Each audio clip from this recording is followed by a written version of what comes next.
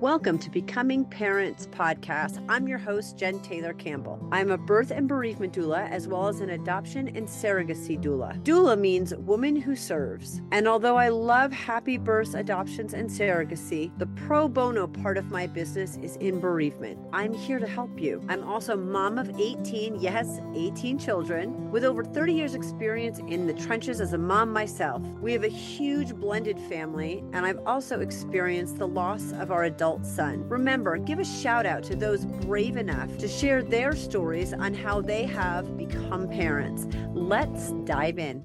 Welcome to Becoming Parents. I am on take 2 with my daughter, Casey. The first podcast, we talked about your experience in foster care up until you were about 16 and got pregnant. We're going to continue this. You got pregnant at 16, and I remember you calling me. And there were, I don't remember if it was, I'm remembering it as 2 separate phone calls and conversations. And I don't remember where you were living at that point. But the first conversation when you were pregnant, I remember saying, well, there are 3 options: abortion, adoption, and becoming a parent. And I am never going to tell you abortion is the right decision, because I'm personally against that. I'm also not in your shoes, so I wouldn't judge you for making that decision, but it wasn't one that I wanted. And I remember saying, you grew up part of the time in my home, and you know it was a much better place. You also know at your age and with your experience and where you're at in your life, I remember feeling I was very upfront, and I wanted to do it in a very loving way, but the chances of you being a good parent to this baby are very low, and your life's over. It's done. And that's a good and a bad thing, but you don't know how much your life is going to be over till you're in it, and then it's kind of too late. This is another human being. And I was encouraging you, if you could give this child a home like you had us, knowing that it was in this baby's best interest, that is the option that I'm really hoping that you do. And you called me from an abortion clinic crying, saying, I'm sitting in the waiting room and I can't do it. And I said, then you're down to 2 choices. Yep. And it was several months later when you were pregnant. And of course, look, I've been pregnant. I know what your body's going through. I know how cute babies are and how much, there are some people in your life, or it's glamorized on social media and through shows, and how cute they are. You're going to have a baby shower. You're going to get stuff. I had one biological mom pregnant. I had 3 of her kids that are all counted in my 18. And she got pregnant, and she said, well, the state will pay for me to have a baby, but they won't pay for an abortion. And I was just like, what? So that was her thinking about why you would have a baby instead of aborting it. Now, I'm not for abortion, but there are many different things other than getting paid to have a baby, Medicaid paying to have a baby, and being on welfare, and abortion. There's a lot of gray area. And I know that you called me a 3rd time and you said, Mom, I'm not going to give her up. And I'm like, well, look, you've just whittled down your 3 choices. So you're going to be a mom. And I know I told you I will never raise my grandkids. Which at that point didn't mean that much to you. Still trying to get you to. I will do my best to support you in every way that I can, but unless you die, I will never raise my grandkids. And I set that boundary when you were pregnant. And that, look, I'll help you in every way that I can without raising them. That's usually not financial, because I'm raising a lot of kids also. I don't have the income to just be able to help financially. I also don't know that that's always the best way, but I'll do everything I can to help you. But you're now a mom, and bend over and relax, because you do not understand what's coming. So you take me through your perspective on that. So I was just not in a really great place when I found out I was pregnant. I was a stripper, did drugs, all sorts of stuff, just surviving in the lifestyle that I was in. Um, Alana's dad was just not in the right place either. He was much older than me. Um, we got pregnant at the very end of our relationship. We were already on our way out the door. I got pregnant, and basically I told him, hey, either we work this out and be a family, which meant getting our stuff together and getting healthy and taking care of this child, or you need to leave. And he left that day, the same day I told him. And I was alone basically at that point. I didn't have any support at the house that I was in. It was pretty lonely. I really considered an abortion for a while. And then through my pregnancy, I considered adoption. And I really leaned towards adoption for a while.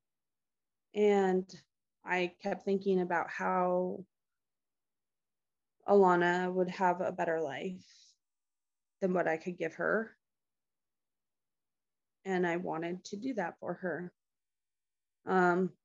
About 7 months in, I had even looked at some homes for her, like online and stuff. But about 7 months in, I told my mom, my biological mom, that I wanted to put her up for adoption. And my biological mom told me that she would never talk to me again. And that it would hurt her. She had given up a child, so she had known the pain that it caused. And it was just something that I wasn't allowed to do. I wasn't allowed to give her up. And I didn't know otherwise. I didn't know that I had an option without her permission, or a lot of different things would have happened. So once I gave birth to Alana, which it's her 17th birthday today. Today, as we're recording, it's her 17th birthday today. Yay.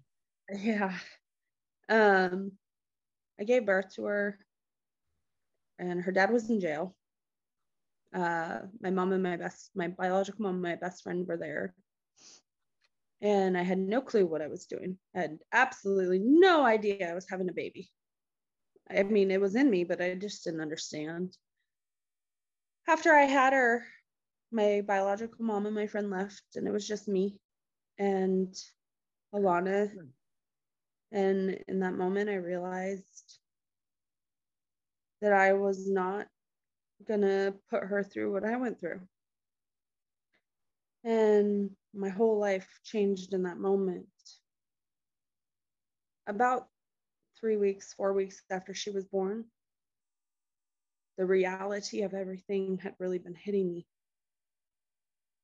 And I wanted to put her up for adoption again. My mom said I couldn't. But I knew that would have been the best thing for her, for sure. And I wanted to. I just thought that I couldn't. I wasn't allowed to, that this was now my responsibility and that I had to take care of her. And I loved her very much. I loved her enough to know that I was not what was best. And look, Casey, it's not because you haven't been a good mom. It's because parenting is so hard and you were so young you weren't in a space. I wasn't encouraging you to do adoption because I thought you're not going to be a good mom. It was your age and your situation. And even if you would have encouraged me to keep Alana, I knew, given the circumstances of being in foster care with you, what a child required. And I knew that I did not have it. I knew that I don't think it's possible to have it. I mean, I don't think we have it when we're in our 20s and it's planned and we're married and it's a good situation. I mean, like, there's nothing that really can prepare you. There's no book, there's no nothing. I mean, we're all doing this on a wing and a prayer, hoping that we do a good job and feeling like you fail miserably. And that's in the best situation. Yeah. That's what I knew. Yeah. I remember when Alana was like 5 months old and I had turned 18, my like goal in that moment was I can go be with her now. Like that was the thing. But then there was Alana's dad who made Yep. that not possible. And from that moment, the second you got pregnant and had more rights, but you didn't really realize it, and it's sort of a gray area. But from when you got pregnant at 16 until 18, more could have been done. I would have had you ask him in prison to sign termination of parental rights. And those weren't conversations you and I were able to have. So that he was out of the picture, because that set you up. Having a biological dad that had some parental rights for the next 17 years has set you up for wanting to move down close to me and not being able to, because now there's also 3 other kids with 2 other dads, right? So now once a biological dad was involved and termination or guardianship, like he could have given full guardianship to you or termination, and that would have allowed you to do whatever you wanted. Right. But because you and I weren't able to have those conversations and you didn't know, and look, you were with your mom who was giving you a lot of information that you felt like you didn't have the choice not to follow. And I wasn't even there having conversations with you like, that's actually not true and she's not allowed. That also is what a tough situation for you and I to both be in. So that was it. That was the end of you being able to change your life and move down to be with me so that I could help you. And take me through, though, you parented your daughter, and you've called me more about that. I remember one time you calling me saying like, she's 2 and it's so hard and you made it look easy. And I was like, no, your perception was so young. You had no idea what it was like to have toddlers. Trust me, it was never easy. And I remember laughing with you and having that conversation and like, yeah, buckle up, you know? You eventually moved out on your own, and then you had your second child. Yeah, So I was actually 17 when I moved out on my own. I lied on my application I lied on my apartment application to get into a place, and thankfully the person that was renting was not very smart or just didn't really care. But I moved out, I was 17, almost 18, and got into my own little efficiency and got my driver's license and took my CNA class and did all of that with Alana. Which, I mean, I'm so proud of you. Look, I know I'm the one that was like, adoption's the best in this situation. When you decided not to make that choice, I still have been 100% behind you. And parenting's really hard. And I think most parents do feel like they fail every day. And I've always been exceptionally proud of you as a parent. That doesn't mean I don't see the struggle and that it's hard, or that you could have made better choices. Me too. Like, welcome to that club of screwing up motherhood 101 all day, every day, because we all do it. So I am so proud of you. How old was, and you did a lot in there for yourself that were really positive things. Got a better job, and you were really trying the best to raise her really well. How old was she when Brooklyn was born? She was 3. Yeah. Yeah. And now, also, one of the issues is that even if you don't want to be part of a system, from the time you were 10, you have been part of the system. And as a low income single mom with a dad who's not involved, even though you got your CNA, you got your driver's license, you did all these things that I'm so proud of, that you really worked hard and you were doing a better job, you were still, it's very hard to not stay locked into a system.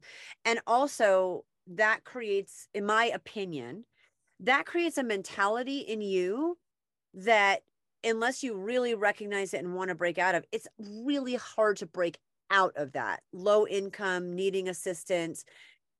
using the system as a kind of a crutch, not even in a bad way. That is not a put down in any way, shape, or form. It's just once you're locked in there, they don't make it easy You get locked in to get to get out. out Right. at Right. all. And Right. you're in a different mentality. You also, I think, tell me if I'm wrong, you have certain beliefs about yourself.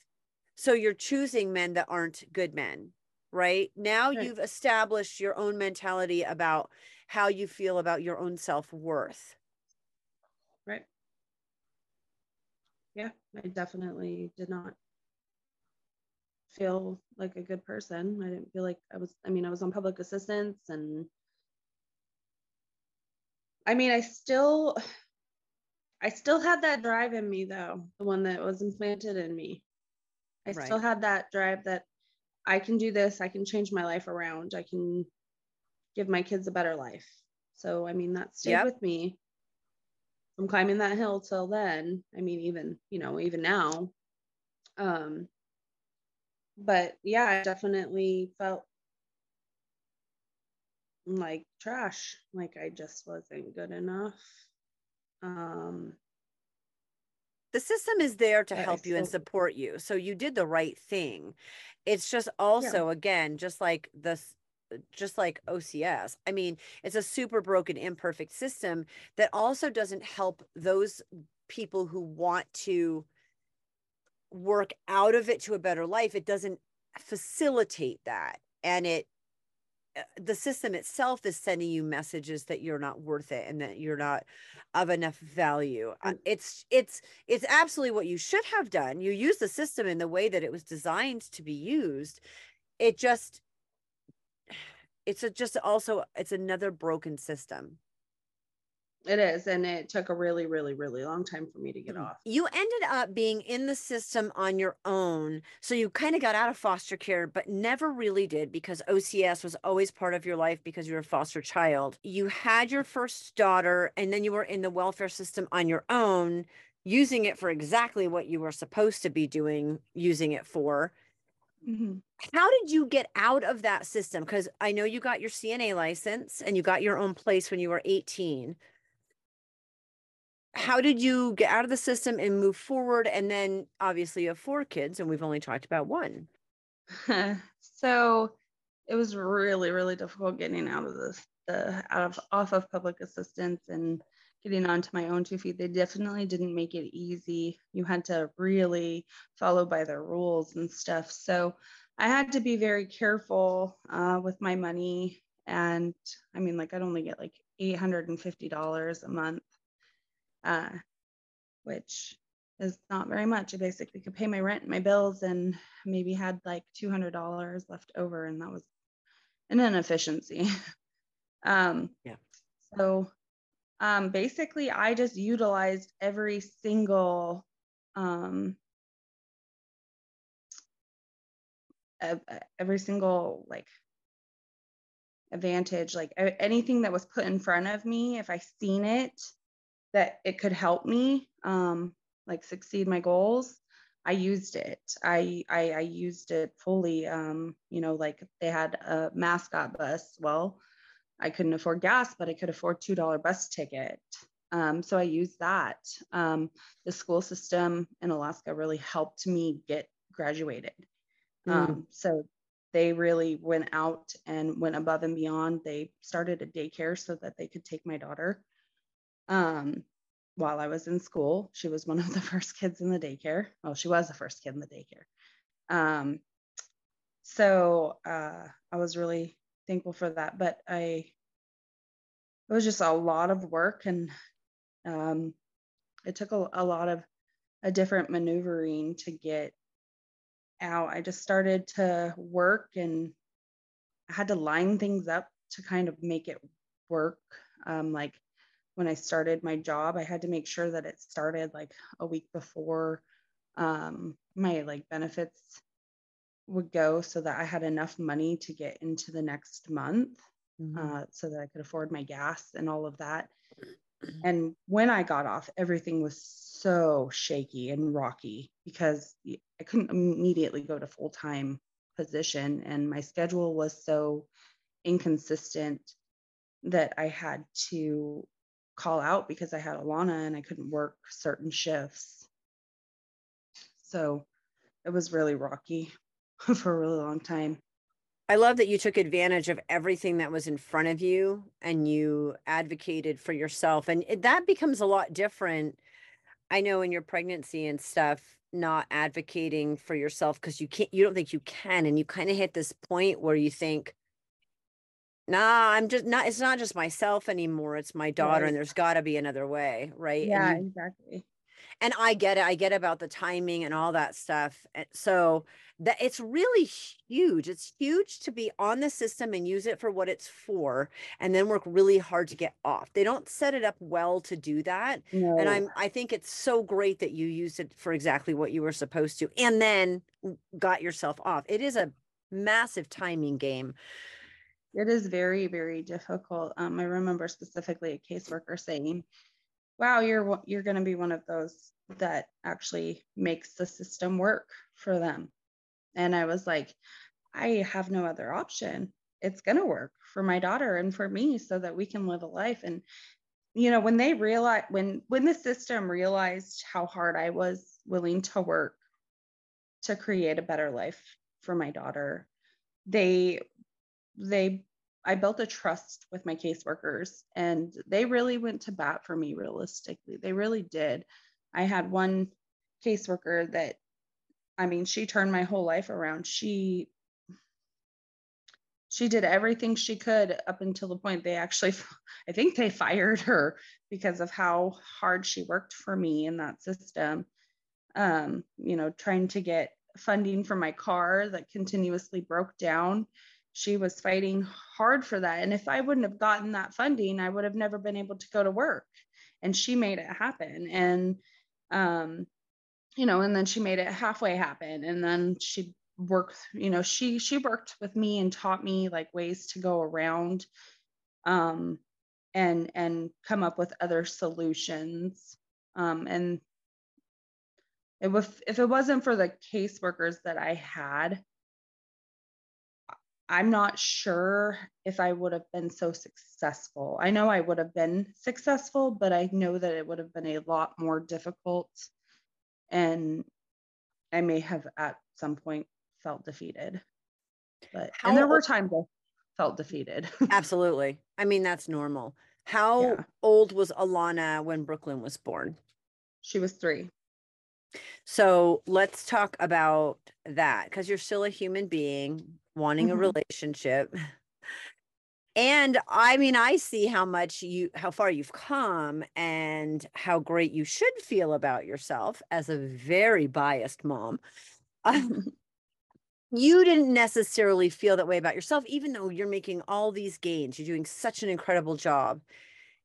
So again, when you don't feel great about yourself, you don't choose great relationships. Let's talk about having Alana and then the boys, and how the system, because obviously your life changes and kids change. And so utilizing the system benefits becomes a priority. Yep. Got pregnant with Brooklyn, and I actually had been a CNA at that point. And I was, right when I got pregnant with Brooklyn, I was having major car issues. And Brooklyn's dad was a mechanic, and he was also one of my brother's best friends.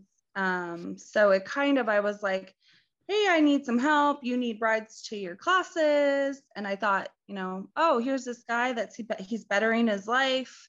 He's going to treatment. He's doing all these classes. Like, this is good. And it was pretty instant of a relationship.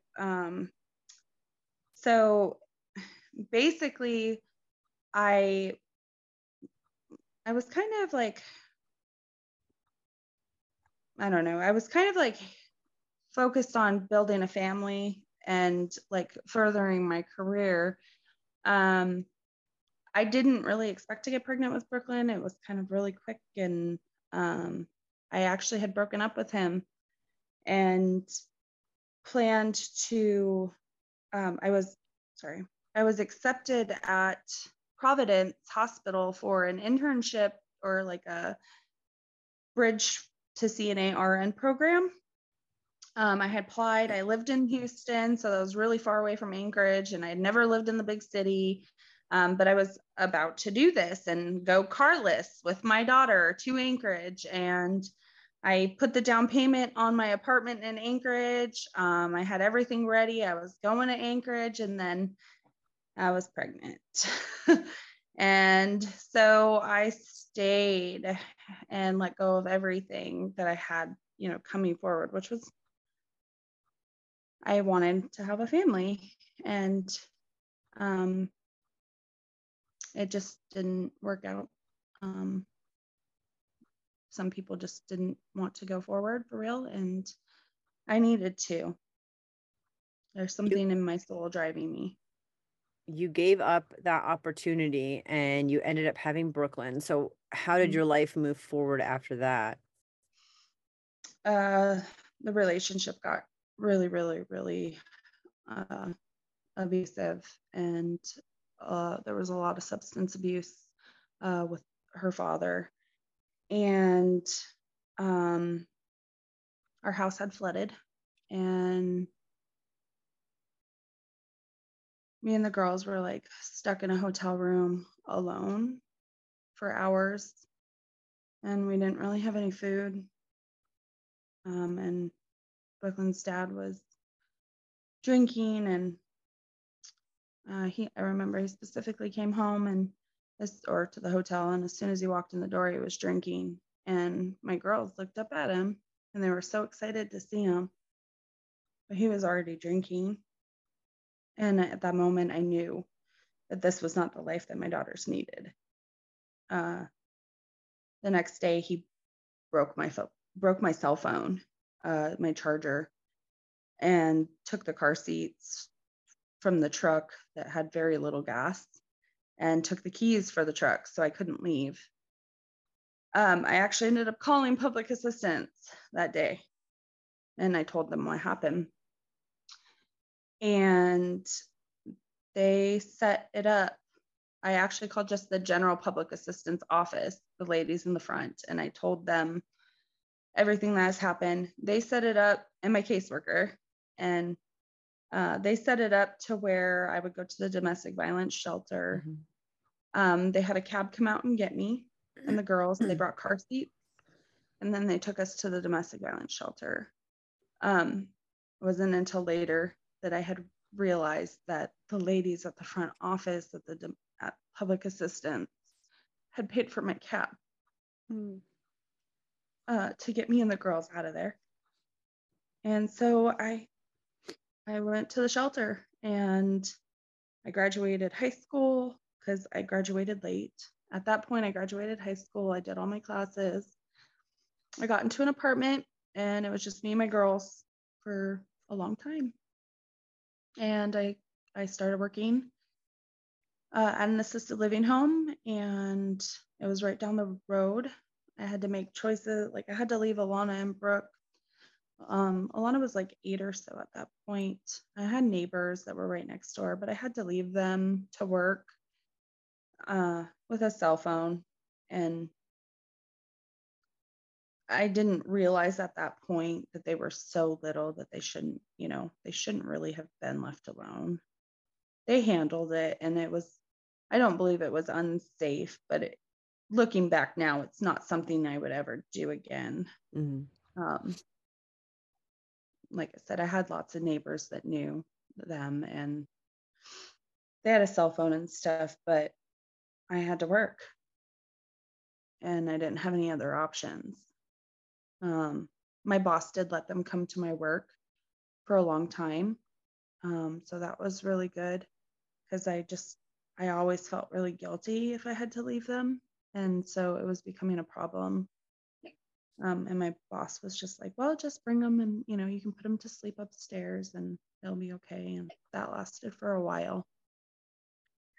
I think this is another great situation. I want to point out first, when you're in a domestic violence situation, there are people you can call, and there are ways out of that. And there are people that work for these places that will bend over backwards to help you. We have the same situation here, and I'm really grateful because everything in your biological family and in your situation, you could have remained like a lot of people do. I'm very proud of you for making those tough phone calls and depending on that. Yeah. It was definitely like my whole life. Domestic violence was definitely always yes. part. And that was just not something I was willing to allow around my daughters. And I didn't want to lose my kids to OCS either. Right. And I didn't want them to go through anything that I went through. You were in the CNA program and you're living together, and you that lasted for quite a while. That was a relatively happy. I know there's still stress, there's still issues, but I know you really liked working with elderly. Mm-hmm. And yes, I know. And I think it's kind of like junior high. Like if you really like working with certain ages, you definitely should, because not everybody can do it and you just love it. And that's something I've loved watching, is how much you love that. You were alone for a while. How long before you met the boy's dad, and then things changed again? Because you still really I think a lot of us that come out of dysfunctional situations, because I was exactly the same way, we really know, I believed that having a beautiful functioning family and relationship was possible. I didn't know how. I muddled through a lot of that, but really, I mean, I really wanted a family and that life, and so did you. But we kind of fumble. So don't have the tools really to put it all together. Right. How long were you alone with the girls? It was about 2 years before I even started dating again, really. I mean, there was one man that I kind of dated, but he was more of a friend and kind of a mentorship. He was a nurse, and that was kind of my goal. And so I was learning a lot from him, and he was teaching me a lot. And that was a good learning experience for me. And so yeah, I met the boys' dad when Brooklyn was, the first time I met him when she was 3, but we didn't get in a relationship for longer than like 2 weeks or so, and then we didn't talk again for a year. So yeah. Then you you got into a relationship and had your first son. How old was Brooklyn and Alana then when Brooklyn was 6? Okay. When I got pregnant. They were 6 and 9. Okay. Yep. So you get pregnant with Chase, and how long was it before the youngest was born? Kason was born 14 months after Chase, or 15 months after Chase. Yeah, that was my point. And I'm not saying names on purpose. I want to make sure you're okay saying names. So yeah, they were 15 months apart. And I want to talk about Chase if we can, because he had an injury. Your relationship with their dad was pretty volatile. Yes. And they are how old now? They are 6, almost 7, and 5, almost 6. So yeah, 6 and 5. Okay. So they're 6 and 5 now. Just to give us kind of a time, it's always been a fairly off and on volatile relationship, and you guys are not together. There's a situation that happened with Chase before Kason was born. Right. He was very little. Can you go into that at all? Yeah. So during one of our, I had asked Kevin to leave, and basically he gave no option. He was taking our son with him. I had a stable home. He did not. He took our son and moved into Anchorage to one of his coworkers' houses, where his coworker's wife, babysat our son.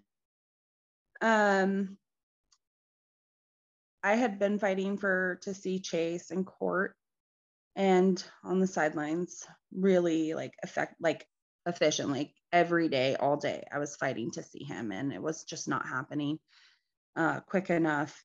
I did finally get to see Chase when I got some time with him.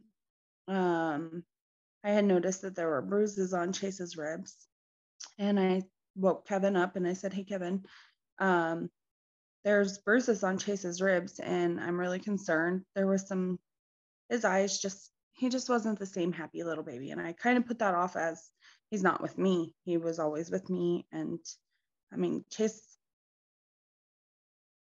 was the light in my life at that moment. I mean, Alana and Brooke were, but Chase came after a miscarriage. I really wanted a son, and we really wanted to have a child, and I really wanted to have a son, and I really wanted to have a child. So having Chase was just this enormous blessing. And so when he took Chase, it was super devastating for everything. And I told Kevin, you know, I'm worried about him. There's bruises on his ribs. Kevin chalked it off as he was like, maybe he got him from him playing rough with Chase, like throwing him up in the air or something. And I just kind of knew something was off. And I decided ultimately at that point that they needed to come home. And so I convinced Kevin to bring Chase home. The night that I convinced him to come home, he would not let me keep Chase. He was taking Chase back to Anchorage, and that he would bring him back in the morning or the next day when he got off work with all of his belongings. I remember walking Chase out the door that day, and I followed him all the way out the door, which it was not kind of normal. I was supposed to be on bed rest with Kason.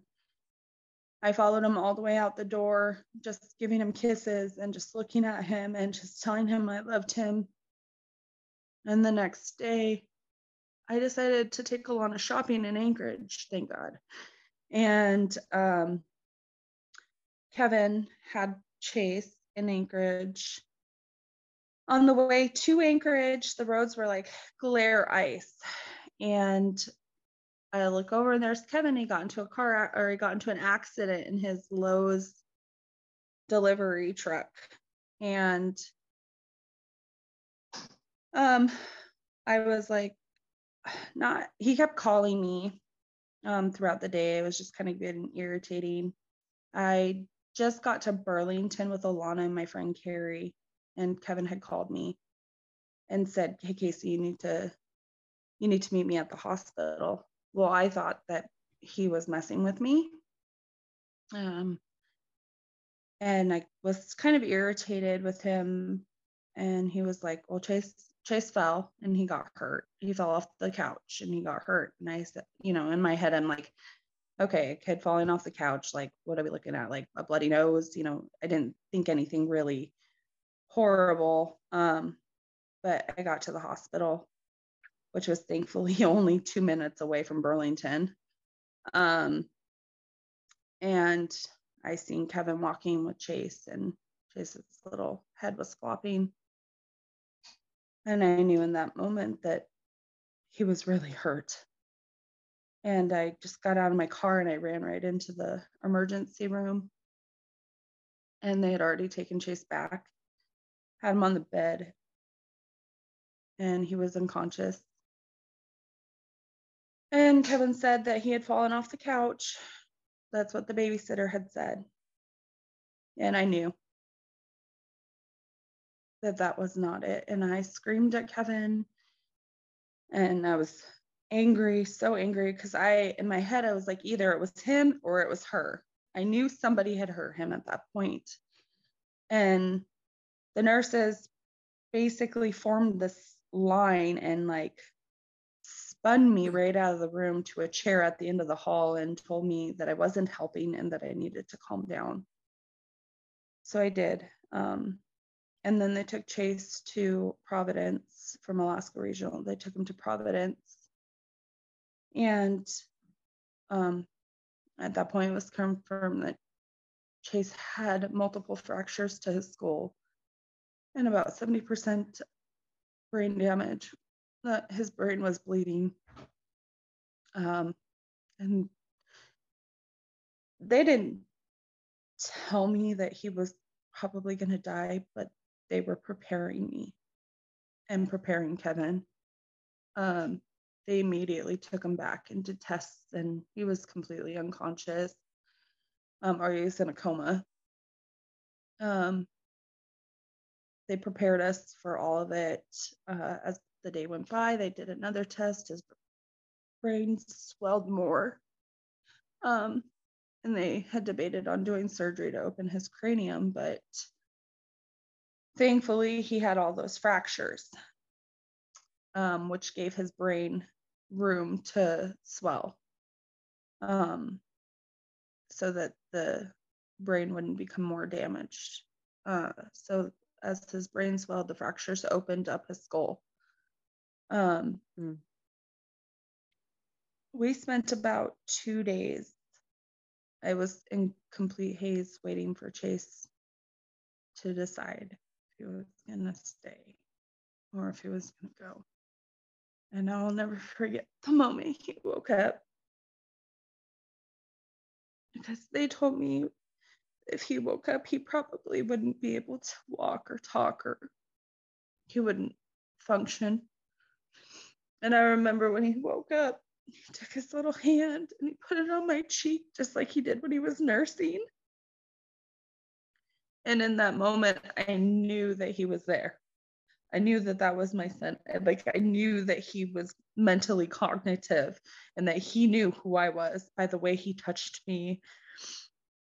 And I just lost it. And they tried to like tell me, no. And I was like, nope, he's good. He's going to be okay. And he made an amazing recovery. He was only about a year old. This was about 5 years ago. Yeah. Yeah, 13 months old. And you were pregnant, very pregnant. Yep. There has been a lot in the last 5 years with him. Yep. He's hilarious when you talk to him. I know. So there was a lawsuit. Yes. So the investigator, after several interviews with the babysitter, she eventually admitted what she had done. She pled guilty, and she only served 6 months in jail. We did not ultimately decide to sue her, although that is not off the books completely. So we're still resolving that. And he does talk and he does walk. No, man. That's what, yeah. Right where he is. So she threw him 6 feet into a piano bench. I mean, to fracture a skull is a pretty big deal, and it was multiple times. So it was multiple. Yeah, he had a complete crown fracture, like that went from one side all the way around. So he hit right here, and that's where the speech lobe is. And they suspected that he would have major speech delay and all this stuff. And I'm ready to walk into that neurologist's office and be like, why don't you sit with him for 2 hours? He does have there are residual issues, though. He gets super overstimulated. So what are the issues that he struggles with? So he has like major impulse controls, just typical traumatic brain injury behaviors, impulse control. He does grind his teeth. He has major behavioral issues. He's hyperactive. He has some bolting, so he like runs away. He likes a lot of sensory things. He's very sensory oriented. One step direction. You have to really work hard with him, from the moment you walk into the door. Hey buddy, take your boots off. Hey buddy, put your backpack on the table. It's like every step of the way, working with him every day. But while you were going through all of that, and it was still very urgent, you had Kason. Yeah. So what's the last 5 years been like? You have Alana and Brooklyn, they're 17 and 14 now, and 6 and 5. What has life been like? Have you gone off and on the system? You're living on your own. I know you have fought for your independence and you have custody. Mm-hmm. I do. I have custody of 3 out of 4 of my kids. And then shared custody with Brooklyn's father. It's been really like a lot of learning. My parenting skills have changed a lot. To being this overprotective, like crazy mom to, oh, they're humans and they need to be able to make mistakes and do their life and it's okay. I was super like wanting to make sure that Alana and Brooke broke the system, like didn't go into it, didn't, never even batted their eye at the idea of public assistance or anything like that. And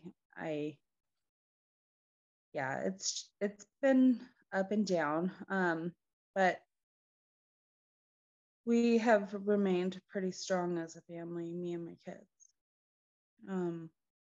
There's been times where our relationship has been broken and it comes back stronger.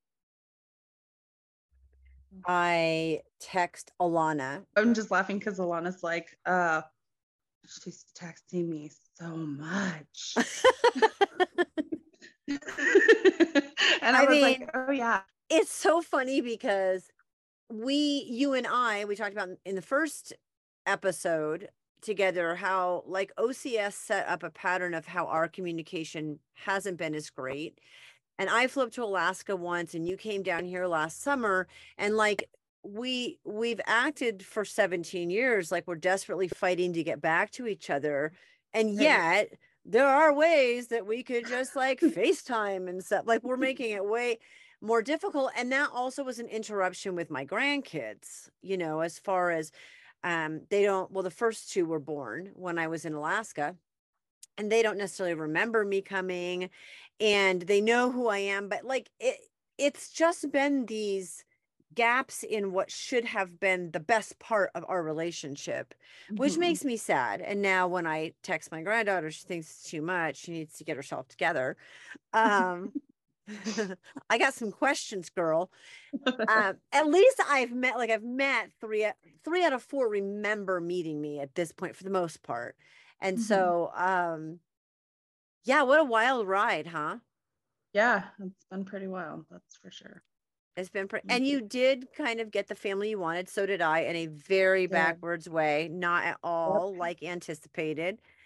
And, Casey, one thing I definitely want to end on is that you have done a really incredible job. Because I told you when you were pregnant with Alana, like your life is going to change in ways you can't even imagine because you can't.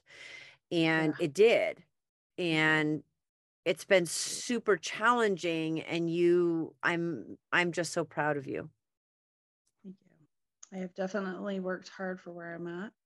I'm actually officially completely kicked off of like food stamps and they're about to kick me off of Medicaid because I am so self-sufficient and I have my kids and Alana is with me all the time and Brooklyn will return. Yeah. And so I feel good and my biggest lesson that I've learned lately is that I don't have to have a guy to have a family. I have a family. And that consists of you and my siblings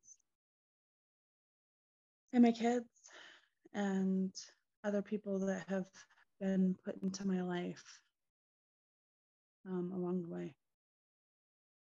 That is a perfect place to end. Thank you for sharing your story. Of course.